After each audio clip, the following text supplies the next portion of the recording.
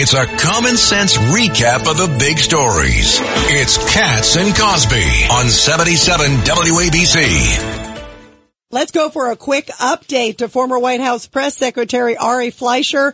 Ari, the president today talked about climate change, barely hit on the border. Your thoughts of where things are headed?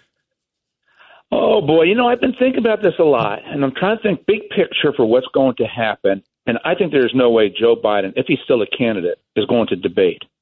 I just can't imagine the president who we all see every day, who shuffles his feet, has such a difficult time. How can his handlers let him stay on the stage for an hour and a half in a spontaneous event?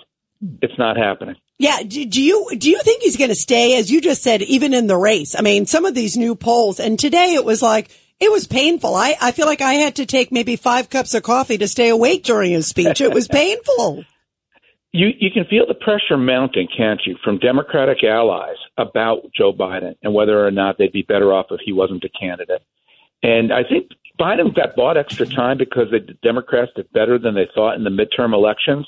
But that extra time is starting to really narrow on him. I'm not convinced that he's going to run. I can see him pulling out right before the Democratic convention and saying it's party time for a new generation, handing it to Kamala Harris, and Republicans will dance because that means it's highly likely we win the White House. And Ari, do you have 15 seconds? We just have a quick question from Craig. I think they put him back in the basement in Delaware like they did on the first race. That's what I think. That's why I say he won't debate. I agree with you. He won't debate. He won't debate. He can't win a He'll debate. use the excuse that Trump didn't debate, so why should he He'll debate? get destroyed. Ari, thank you so much for joining us. We love you. You got to come back on again soon, my friend.